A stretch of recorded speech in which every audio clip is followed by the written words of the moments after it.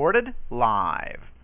It's time once again for the Crackman Podcast, hosted by A1 Foundation Crack Repair. I'm Darren Kincaid, and I'm here with the Crackman himself, Rich Commerce.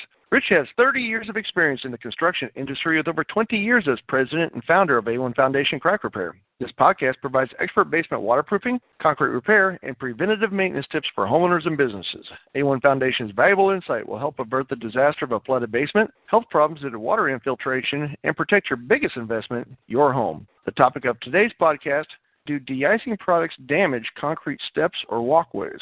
So, Rich, with all the bad weather, you tend to see a lot of de-icing products in use all over the place. I suppose that's for safety purposes, right?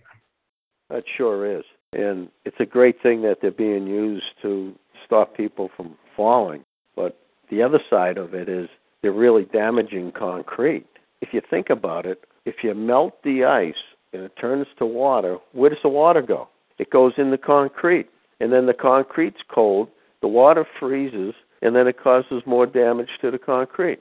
And this cycle happens over and over and over again when you use ice melt. So I guess you're caught in a catch-22. It's good that it's melting the ice, but the de-icing products are killing your concrete.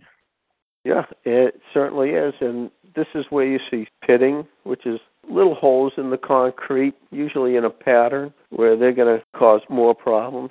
You're going to see flaking, where layers of concrete can be lifted off from the salts, or spalling, which is little craters that can form, again, usually in patterns, and cause additional decay of the concrete. Okay, well, what can we do to prevent the damage that these de-icing products are causing? Well, first you got to limit the amount of these products that you're using, and if you go in and look at one of my blogs that talks about de-icing products, I have a list that the American Concrete Institute, which is the authority in concrete, mentions that you should avoid in your de-icing products. Also, we can put a crystallized quartz-based material onto the concrete. The crystals go into the pores of the concrete and grow as water hits it, and then the water will not freeze in the concrete and cause the damage.